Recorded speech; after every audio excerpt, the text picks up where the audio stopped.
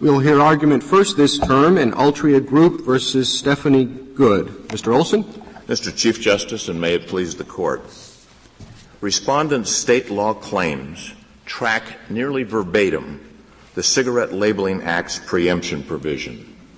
For example, the complaint challenges promotions of light cigarettes as less harmful and safer to smokers than regular cigarettes. But the statute, Congress, explicitly preempted any requirement respecting the promotion of cigarettes based upon smoking and health. In short, the respondents are seeking in state court precisely what Congress preempted. There is no space. Mr. Olson, what if the state law claim did not require any inquiry into the relationship between smoking and health?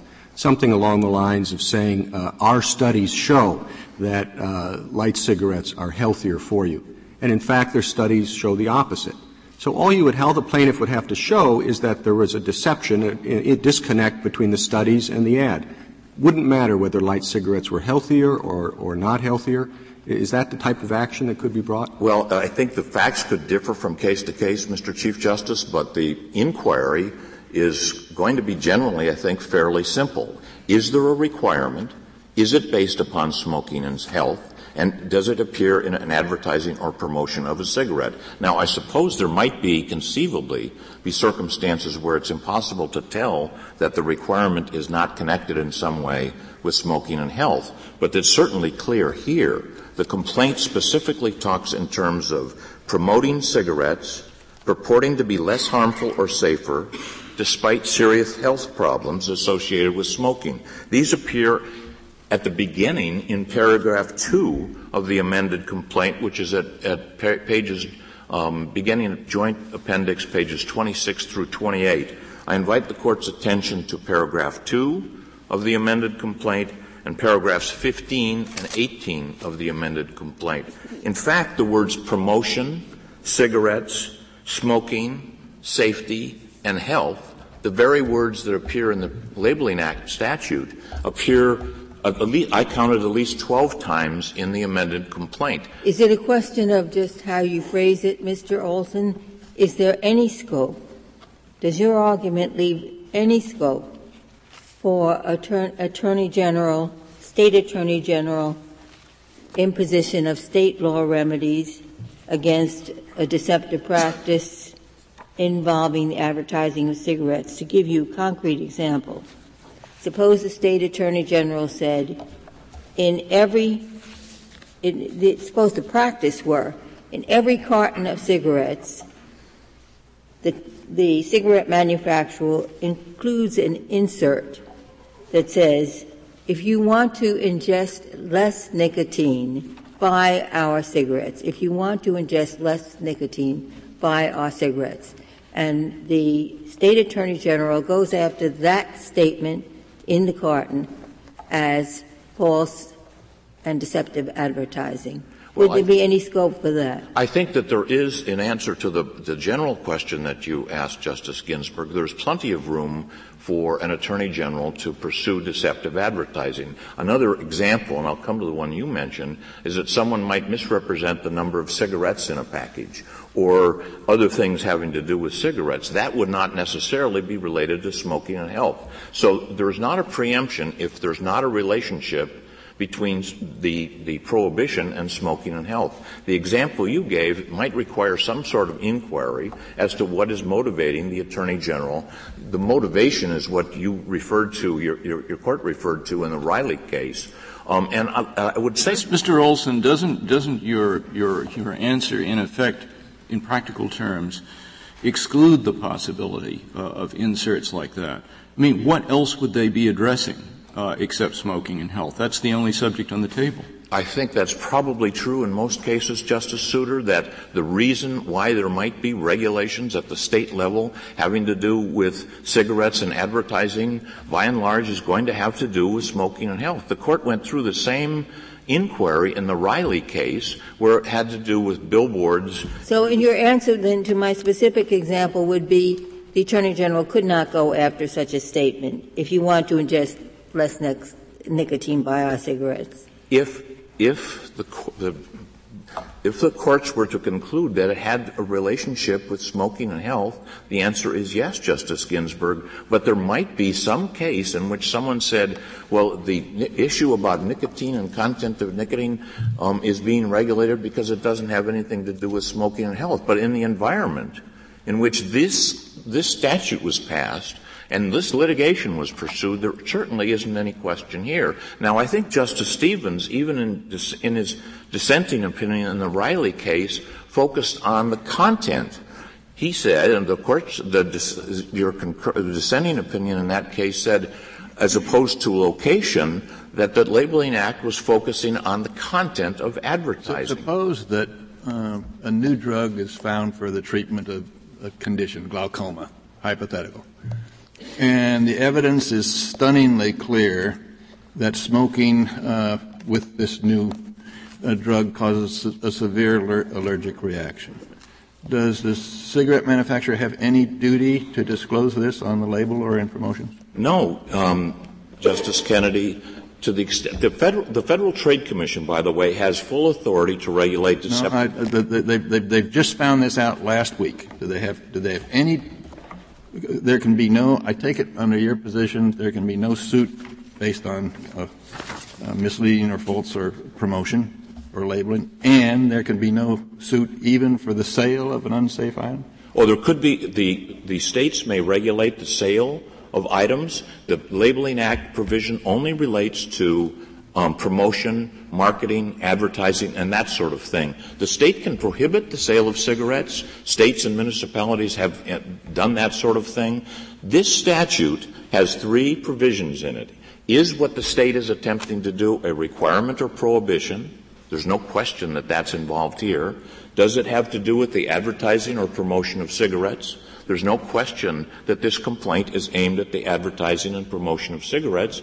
And does the advertising or promotion have to do with smoking and health? So in your view, it says in Cipollone that the 4 people said in Cipollone that this statute does not preempt state law where it's based on a prohibition of making a false statement of material fact.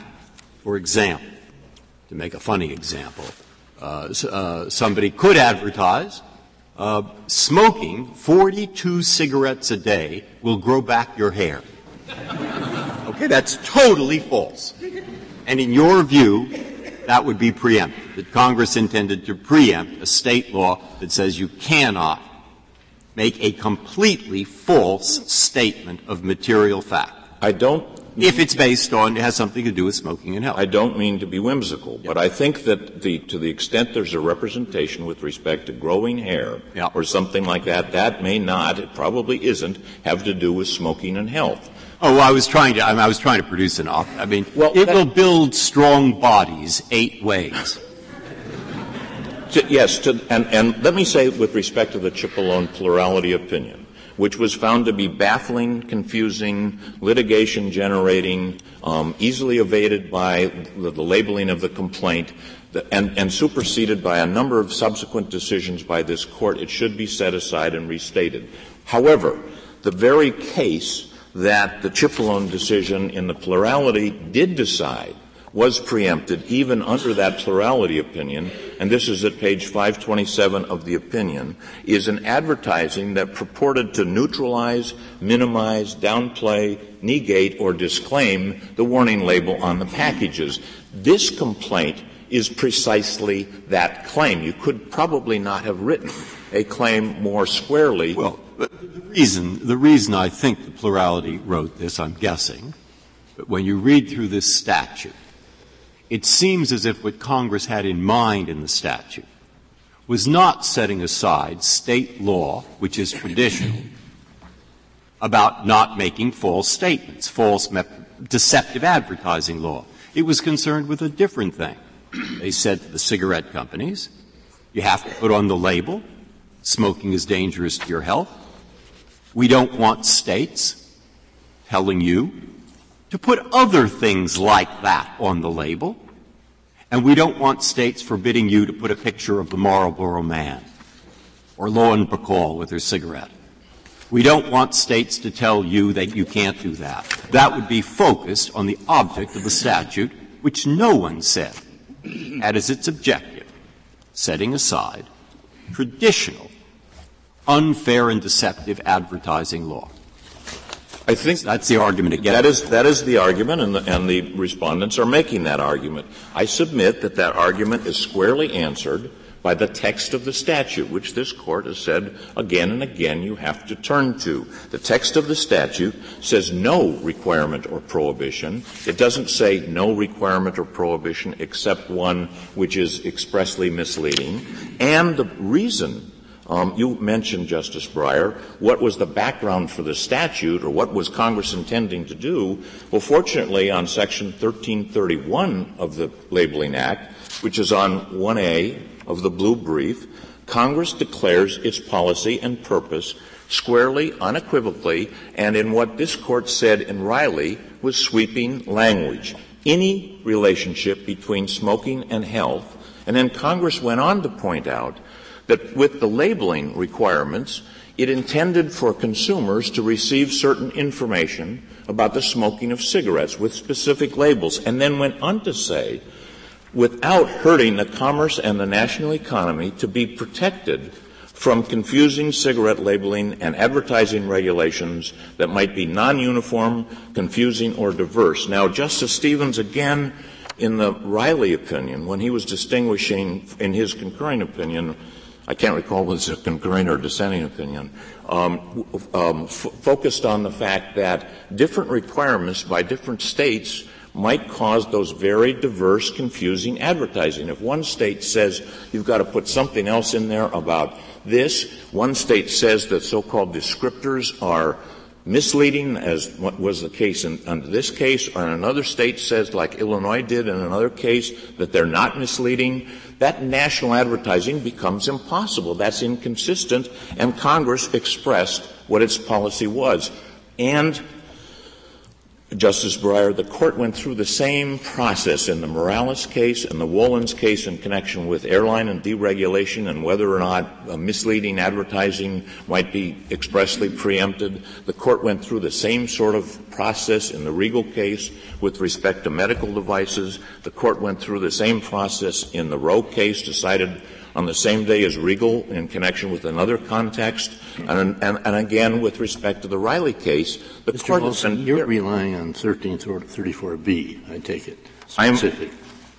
Yes, Justice Stevens, not just 1334B, but 1331, which it helps explain. But the prohibition you're talking about is in in your express preemption argument, 1334B.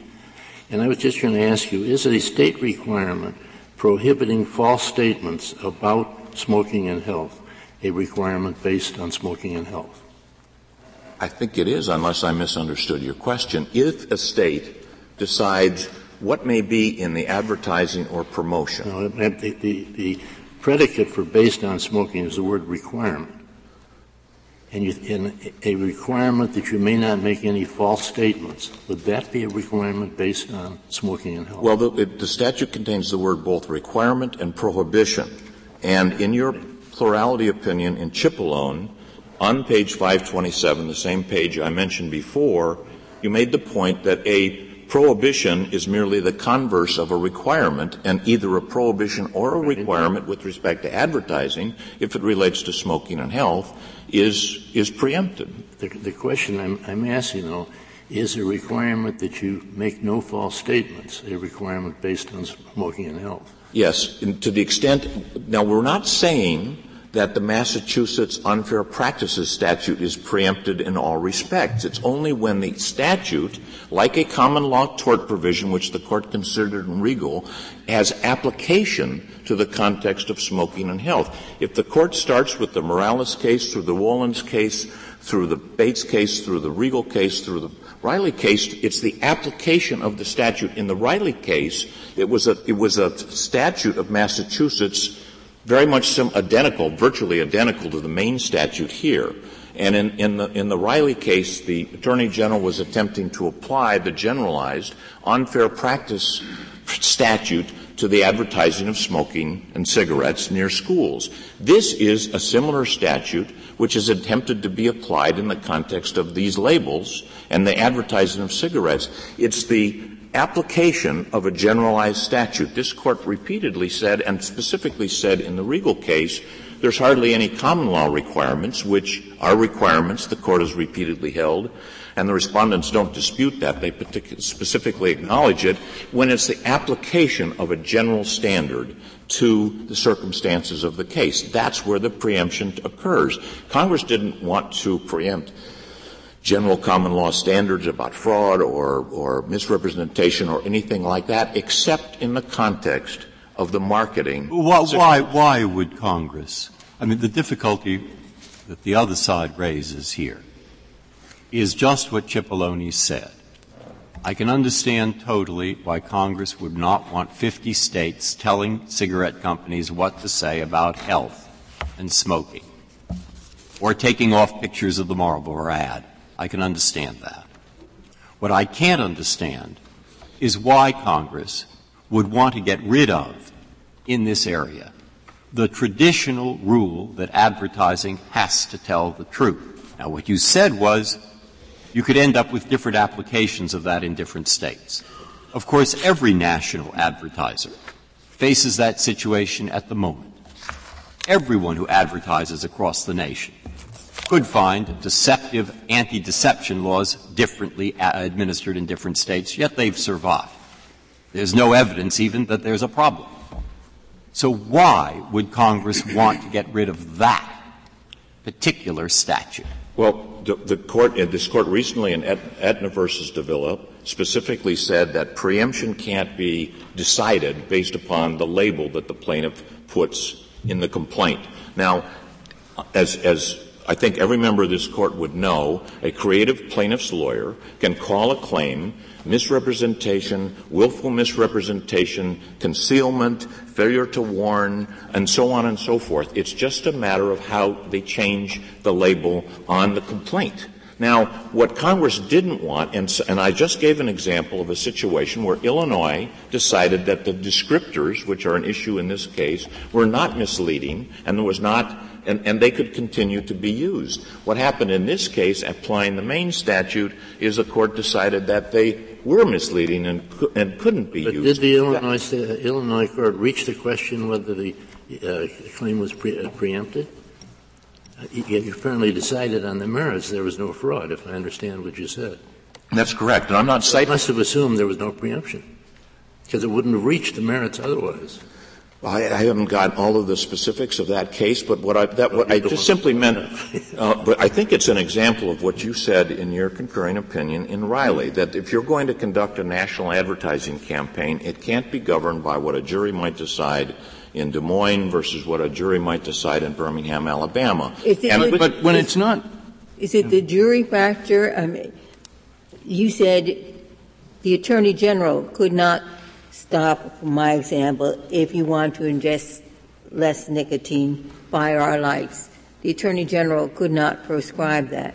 So nothing that you're saying turns on it being the jury rather than the Attorney General, does it? Well, no, that's absolutely correct, Justice Ginsburg. In fact, the panoply of this Court's decisions say that it doesn't matter whether it's a generalized statute that's being applied or a common law standard that's being applied, and it does not matter whether it's an Attorney General interpreting and enforcing general provisions. I give you Morales and Nawalny's situation, or it's whether it's a common law tort action being brought by a plaintiff to submit a case to a jury, a la Regal. Your position is essentially that Congress, and as far as the advertising of low or light, Congress empowered one decision maker only, and that's the FTC, and if they don't act, then the cigarette companies can say anything they want about low tar, low nicotine. Well, there's also,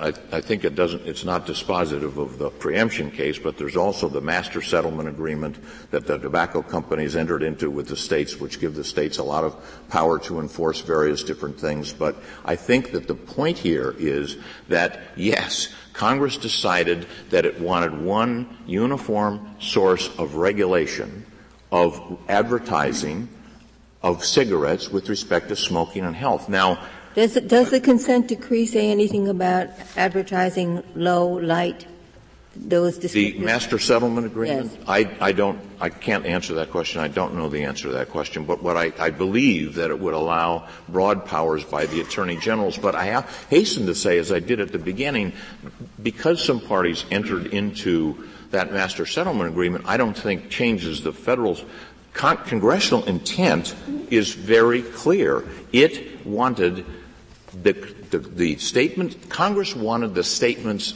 certain statements on cigarette packages. It didn't want any confusion about what the marketing or promotion of cigarettes would be. I can't imagine, Justice Ginsburg, a clearer statement. It says no requirement or prohibition in Section 1334B, and in 1331 it says comprehensive federal program to deal with cigarette labeling and advertising with respect to any relationship between smoking and health. But, Mr. Olson, isn't the problem that Congress was equally clear, or has at least been assumed to be equally clear, in a contrary line of reasoning that holds against you? And that line of reasoning is this. You agree, everybody agrees, that the FTC can regulate advertising and supposed deception on matters that do relate to smoking and health. It is pretty much hornbook law at this stage of the game that the FTC's regulation of deceptive advertising does not exclude state regulation of deceptive advertising as a general proposition. In fact, the FTC is very happy to have complementary state regimes. That state of the law is just as clear, it is at least as clear, as you say the language is here. Now, given the fact that the FTC can regulate advertising of cigarettes in the respect that matters here, why don't we have to give some recognition to this complementary regime of state regulation, which, as a general proposition, survives it? Well, so that all I'm saying is what we have here is, you say, a clear preemption provision, but we also have a clear regulatory regime which is at odds with that preemption provision.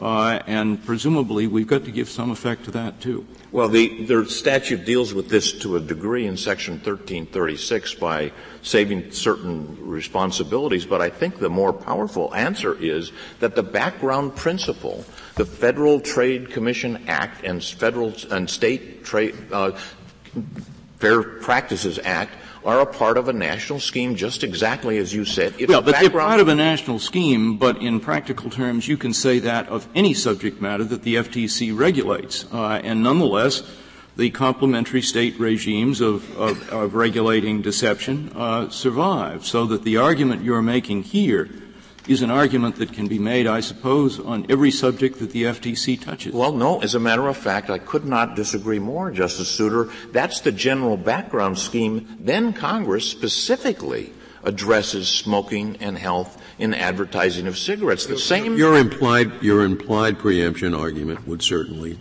fall prey to that point. Well, I'd like to spend no time on the implied preemption argument. Good idea. Because I think this is the Congress could not have been more clear. And another answer to your question, Justice Souter, is the Airline Deregulation Act. Your court dealt with this in the Morales case and the Wollens case. You could have said the same thing there, that there's a background principle against unfair. Perhaps we did not think of it. I think that it's clear that looking at the briefs in that case, that those very, very same arguments were made. The same argument could have been made in the Regal case with respect to devices. The general principle that I'm making, that I think Congress understands, and this Court has clearly understood, is that there is a background principle that the federal government is not preempting deceptive practice regulations except when Congress specifically says so. Now, one more point, because I think the white light will come on. The United States government did not address, in this case, the express preemption argument. But a few years ago in the Riley case, having to do with the very same statute, the Cigarette Labeling Act, the United States government said that the Labeling Act preempted state laws concerning the content of cigarette advertising, That's what the government said then, and the acting Solicitor General, during the argument in that case, in response to a question by one of your members of this court, specifically said the statute would preempt state laws about filters or the safety of a particular cigarette. That was the position of the United States government a couple of years ago, and they have not changed. Mr. Chief Justice, if I may reserve the balance of my time. Thank you, Mr. Olson.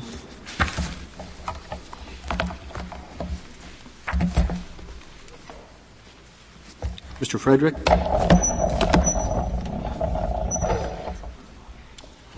Thank you, Mr. Chief Justice, and may it please the Court. When Congress enacted the Labeling Act, the 1969 Labeling Act, it gave no intention whatsoever to immunize cigarette makers for the false statements that they made in violation of anti-deception in the marketplace rules. They didn't empower the FTC with any special rulemaking authority that applied industry-wide, and in fact, the FTC's enforcement authority with respect to individual companies was quite limited.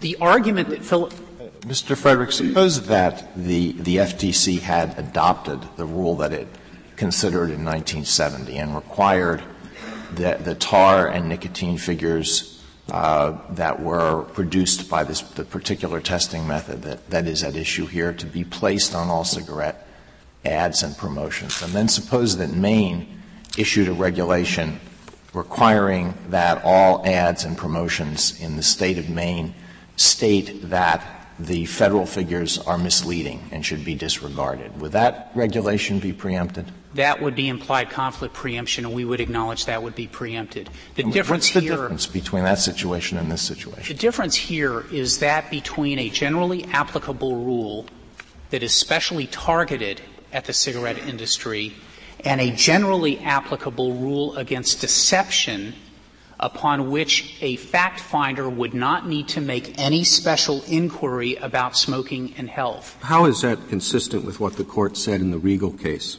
where they said, and I'll quote, "We have held that a provision preempting state requirements preempted common law duties." That's no suggestion that there's a distinction between a focused common law duty, which would be unusual anyway, and a general common law duty. Well, I have three responses, Mr. Chief Justice. The first is that the text in Regal was different. The purposes behind what Congress enacted in the medical device amendments were different. And third, this Court twice in both Riley and in Cipollone has looked at this exact statute and come to the opposite conclusion. First, with respect to the text of the medical device amendments, there are several provisions of that act that are quite a bit broader than what the 1969 Well, the statement in Regal wasn't referring to the particular text of any statute. It was making a general point. The Court said, we have held that a provision preempting state requirements, which is exactly what this one does, preempted common law duties. And the result, Mr. Chief Justice, of virtually every one of this Court's preemption cases has been to look at the particular words of the statute to determine the scope of the preemption. The Court did that in Bates. It did that in Morales. So as a general proposition, I understand your position to be that this particular statute doesn't preempt the common law duties.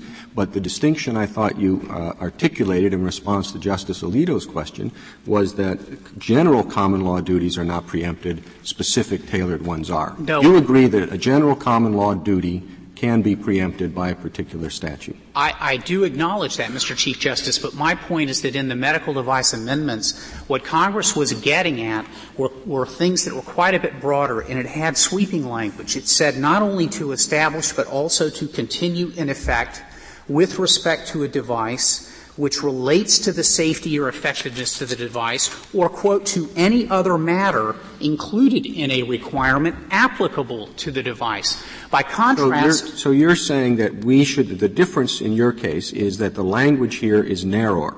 It says no statement relating to smoking or health. I don't see how that language is narrower. No, well, I think you're quoting 1334A, and the preemption provision at issue here, Mr. Chief Justice, is 1334B. Okay, 1334B says no requirement or prohibition with respect to.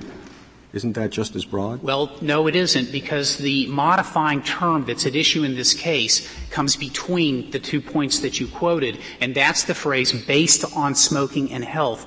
Our contention here is that a generalized duty not to deceive is not a requirement based on smoking and health. It's based on a duty not to deceive. How do you tell whether it's deceptive or not if you don't look at what the relationship is between smoking and health? They have an advertisement that says light cigarettes are better for you than regular cigarettes. You have to know what the relationship is between smoking and health to determine whether that's deceptive. No, you don't. You have to look at two products and determine whether or not they are achieving the same yield of tar and nicotine. That's a relationship between smoking and health. And the word relate does not appear in 1334B, and that is crucial because this Court in Safeco versus Burr defined the phrase based upon to mean but for causation.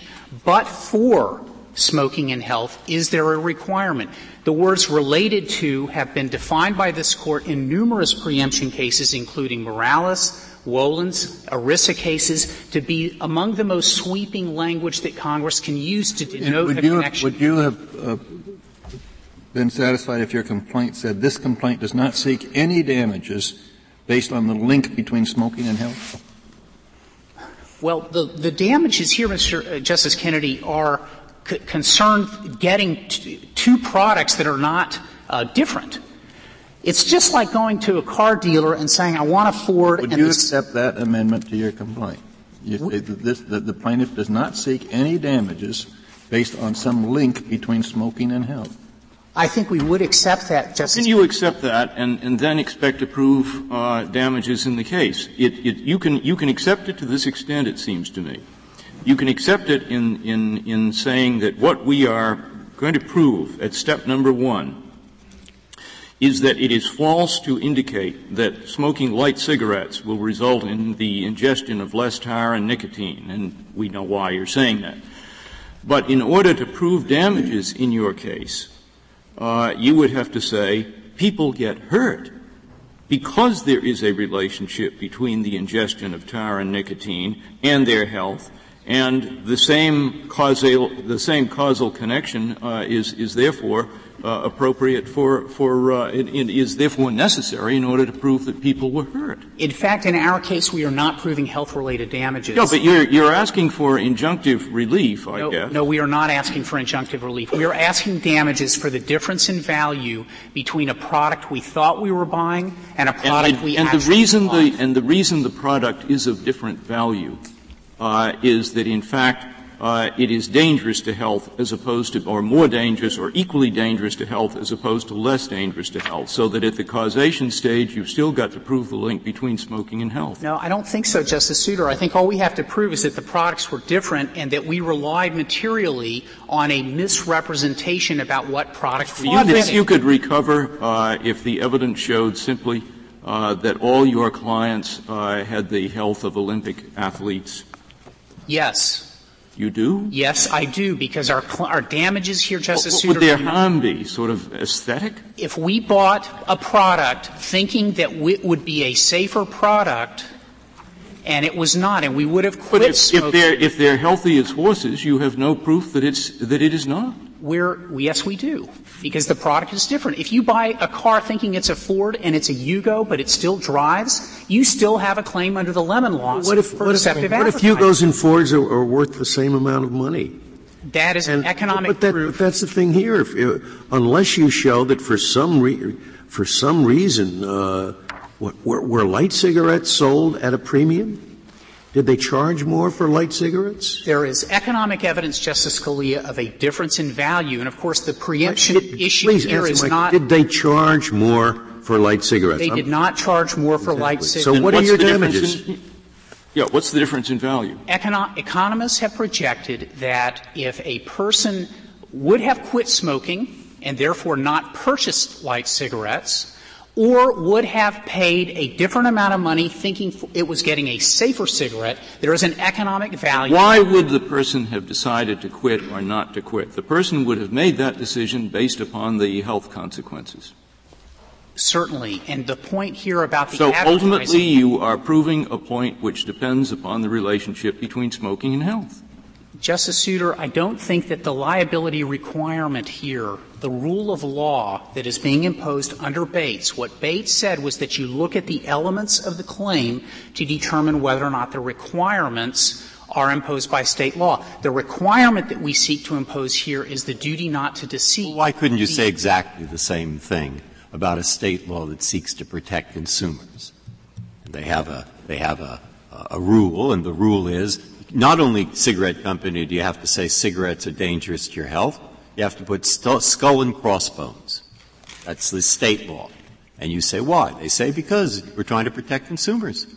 And then you would be up here saying, they're not trying. The duty there is not the duty to put the skull and crossbones. It's the duty to protect consumers. Now, that argument would get nowhere, as you understand, and they're saying you're making just that kind of argument here, except substitute the word deception. We are not making the same argument here for two reasons. One is that the Maine statute is not specially targeted at cigarette smoking. It's specially targeted at deception in the marketplace. Under your hypothetical, it would be specially targeted at cigarette companies. Under Riley, that would be preempted. Secondly, skull and crossbones. Excuse me, before you go, I don't understand that argument. It is not specially targeted at cigarettes and at the harmful health effects of cigarettes? The statute we seek to invoke is it's a general statute, but in Regal we took a general statute and looked at what its specific application in the case was. Because the statute you can't get away with just coming in and say the general statute is just an anti-deception statute. Didn't we look at what the application of it was in the case? You looked at it because the statute required you to look at it as applicable, and the purposes behind that act were to give the FDA authority at the marketing and purposes behind the medical device amendment were completely different. The FTC does not look at these marketing materials before the cigarette companies. That's what I wanted to get you to talk about just for me for 30 seconds.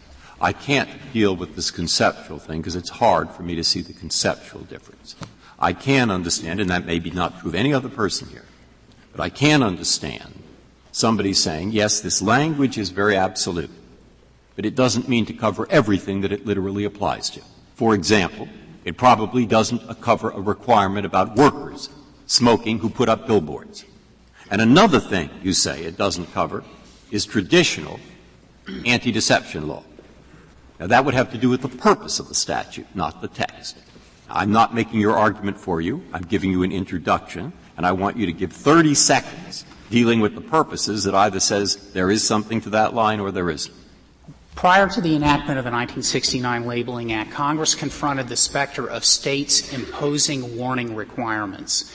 And the tobacco companies went to Congress and said, we do not want special burdens imposed on us. We don't want special advantages, but please don't impose special burdens on the cigarette industry. And Congress said, we will wipe away the prospect of state imposing warnings by having a congressionally mandated warning on the cigarette packs and in cigarette advertising. But Congress said nothing about having anti-deception laws be displaced by states. So that in the hair hypo that you gave, I think Mr. Olson would have to acknowledge that the cigarette companies were not asking at the time of the 69 Labeling Act to be free of anti-deception laws. They had been out for decades saying cigarette smoking cures the common cold, it makes the throat feel better, all sorts of health-related claims that were deceptive. Congress was not trying to wipe that away. Mr. Frederick, did I understand you earlier to say that your complaint did not seek injunctive relief? We are not here seeking injunctive relief for this. And if I page 42A of your amended complaint says you asked the Court to grant such injunctive relief as may be appropriate. I misspoke, Mr. Chief Justice, with apologies to the Court. Our claim here, though, principally is for damages. And I would also point out that any injunction that would have been ordered here would be superseded by the United States RICO case, where the District Court in the District of Columbia has already issued an injunction for the use of light cigarettes, because Judge Kessler found in more than 4,000 findings of fact that Philip Morris had engaged in deception in the marketplace, and findings of fact beginning at 2023 and following. Are you saying that the consent decree, now because we had overtaken Judge Kessler's decision by a consent decree, right? And it has terms. Do the consent decree terms allow state attorney generals to say don't advertise low? The consent decree in the master settlement agreement does not address itself to specific issues with regard to light and low tar, to my knowledge.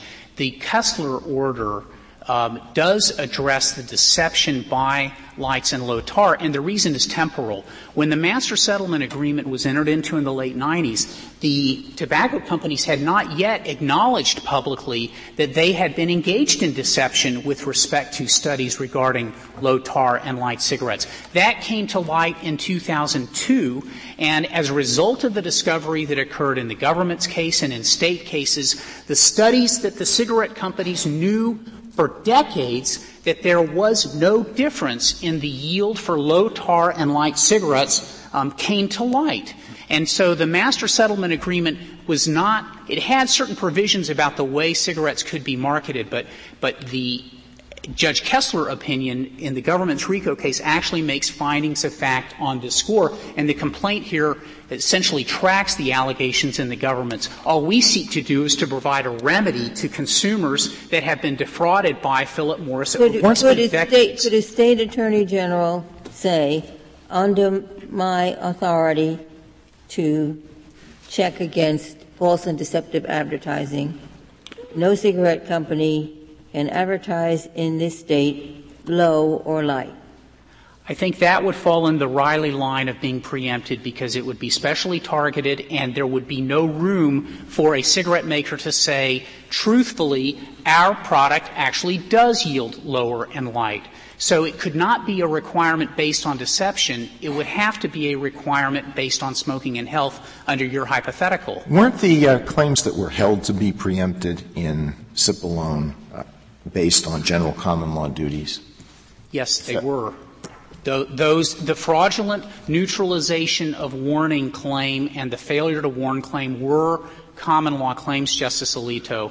But the difference here is that in Chip alone, the plurality plus the three justices who joined Justice Blackmun's opinion and would have found no common law claims preempted, 7 justices found fraud claims that are virtually identical to ours not to be preempted because Congress lacked any intent to displace state laws concerning deception. Mr. Frederick, if I take away from your oral argument that it is your position that this suit is not based on a link between smoking and health, I have difficulty in accepting your position in this entire case. Do you have a secondary position that it is based on a link between smoking and health, but it is subject to a general duty that supersedes or is quite in addition to labeling? The requirement is what I would urge you to focus on, Justice Kennedy, and the requirement that is being imposed here is not a requirement that has to do specifically with smoking and health.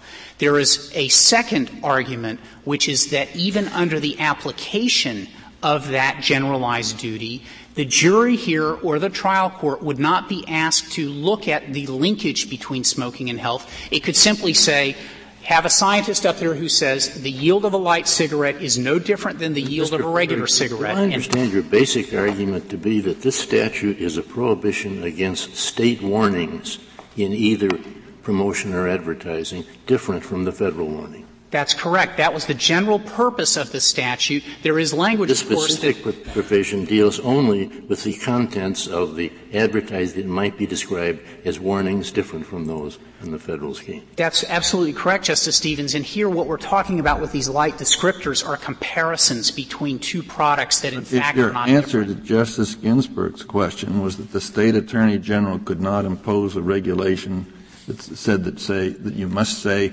that low-tar cigarettes have as much nicotine as regular cigarettes. If the Attorney General couldn't do that, why can the plaintiff do it in this lawsuit? Well, the Attorney General could bring the same suit that we bring here, Justice Kennedy. The difference is between No, the hypothetical was the Attorney General requires this as a regulation under his authority. And let me answer the hypothetical this way. The Attorney General can bring the lawsuit under the State Deceptive Practices Act, but cannot issue a generalized regulation targeted at the cigarette industry that takes truth completely out of the equation.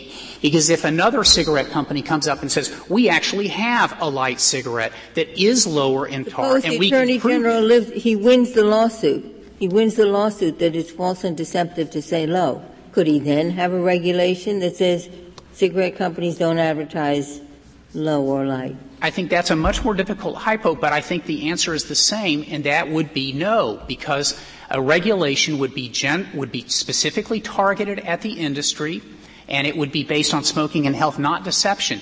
In an injunctive situation, adjudicatory facts can evolve. A company can come forward and say the facts have changed, circumstances have changed, please modify the injunction. That can't happen when a generalized regulation is imposed that is specifically targeted at facts regardless of their truth or veracity. Well, can you make that concrete? What would change about the label low or light? If the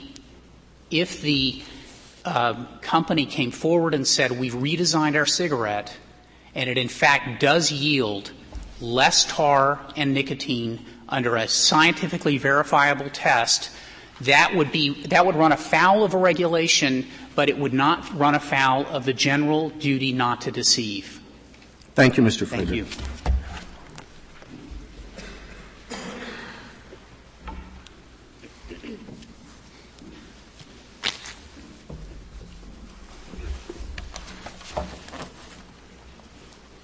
Mr. Hallward-Driemeier. Thank you, Mr. Chief Justice, and may it please the Court. It will not surprise you that my first question is, why did the United States not address the express preemption argument? And second, what is the position of the United States on the express preemption argument?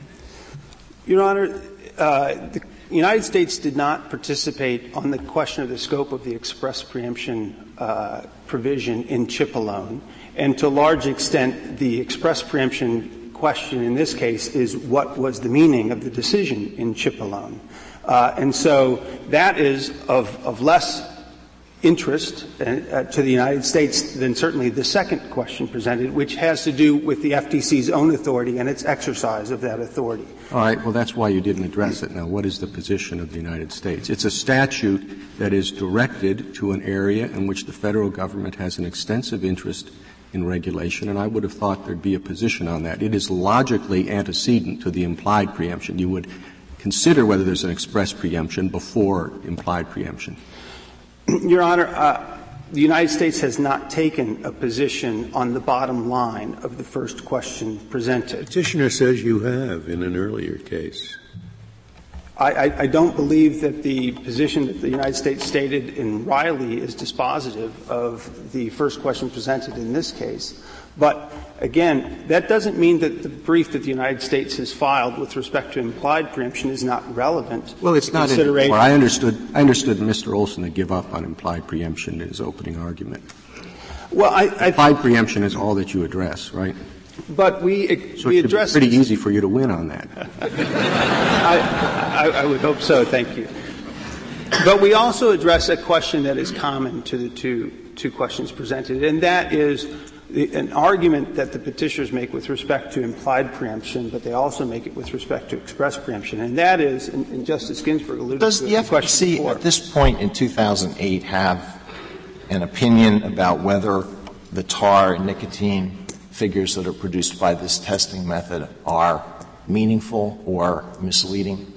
Well, as Your Honor is aware, we submitted a supplemental authority letter that in July of this year the Commission issued a request for comment on a proposal to rescind its guidance with respect to the tar and nicotine test results precisely because of a concern that they are misleading due to the evidence that has developed about the incidence of compensation. That was not believed at the time that the Commission issued its guidance back in 1966 and 67 to present a significant problem. But it is evident now, the scientific community indicates, and certainly the findings of fact in the RICO case are that the that the tobacco companies have known since 1967 that, in fact, compensation is nearly complete. And for that reason, the tar and nicotine yield via the Cambridge test method are not indicative of the yield to a true human smoker. And for that reason, they've proposed to withdraw that. Would it be unfair to say that for quite some time now, nearly 40 years, the FTC has tacitly approved the placement of these tar and nicotine figures in advertisements? With respect to I want first to take issue with the question of approved, because I think that it draws an analogy to the FDA context, to Regal and the like, and that is not the nature of what the Federal Trade Commission does. It doesn't stand as a gatekeeper. You proposed a rule to require it, did you not? We proposed a rule to require the disclosure of tar and nicotine. And you withdrew that after the companies voluntarily agreed to place the information on the ads. That's correct. And entered into consent decrees with other companies requiring them to put the information in their ads. No, the consent decrees did not require them to put the information in their ads. It said that it would be deceptive to make claims about the tar and nicotine content of the cigarettes without expressing in milligrams what the yield was per the Cambridge test method. But that's a very different thing. It's a prohibition. They were ordered to cease and desist making claims about tar and nicotine content without giving the consumer the benefit of the yield figures. But the Commission has never, specifically at issue in this case, are the descriptors light or lower in tar. In 1997, the Commission issued a notice in which it said these terms are not defined by federal law. They asked whether there should be official guidance. Was there a difference between saying light and saying lower in tar in accordance with the Cambridge testing method? Yes, Your Honor, because the light on its own much more conveys the impression to the consumer that this is the yield to the consumer himself, the actual human smoker. And in fact, that was why the FTC's position seems to me incomprehensible. If these figures are meaningless, then you should have prohibited them or misleading. You should have prohibited them a long time ago. Well, and you've created this whole problem by, I think, tacitly approving the placement of these figures in the advertisements. And if they are misleading, then you have misled everybody who's bought those cigarettes for a long time. Whether they are or are not misleading depends upon the incidence of compensation. At the time the Commission issued its guidance in 1966 and 67, the HEW report was that compensation was not expected to be a problem. It was not believed to be a problem. Beginning in 1983, when, in light of the Barclays case in which it was determined that a particular cigarette, the yield, according to the test method, had nothing to do with the yield to an actual consumer, the FTC started to inquire about this. But the petitioners, although they have known since 1967 about the incidence of compensation, failed to disclose that information to the Commission. They have refused to give them the benefit of their insights, of their own studies. The Commission has asked. When did the Commission know of this stuff? I had a case when I was on the Court of Appeals, so it had to be before 1984, involving so-called lip drape. You're right. By which the smoker covers up the little little holes that bring in some fresh air. In 1978, well, it's been general knowledge for a long time. The FTC has done nothing. There has been a question. In 1978, the Commission issued a notice requesting comment about whether lip drape, in fact, occluded the holes that dilute the concentration of the air, and the tobacco companies did not respond to that, even though they had their own study showing that it was a problem. So it is true that the Commission has only now issued the notice proposing to withdraw its earlier guidance, but the petitioners themselves should not be able to benefit from their own misleading of the Commission. But again, I think it's more fundamental than that, is that their arguments rely upon a misconception of what the Commission does. As Justice Souter noted, it is Hornbook law. The Commission does not supplant state law. It acts cooperatively with state law. The Commission does not act as a gatekeeper like FDA in approving things. It acts as a law enforcement agency. It goes after fraud when it is aware of it. But that is not to the exclusion of state law enforcement agencies or other federal law enforcement agencies. Can I ask a question? I plan to go back and see what the government said in the case that petitioner asserts you have effectively supported his position on express preemption. I plan to go back and read it. Assuming I agree with him rather than you, has the government's position changed from what it was then? As far as you know, is the government's position still the same, the position that you delicately did not bring to our attention?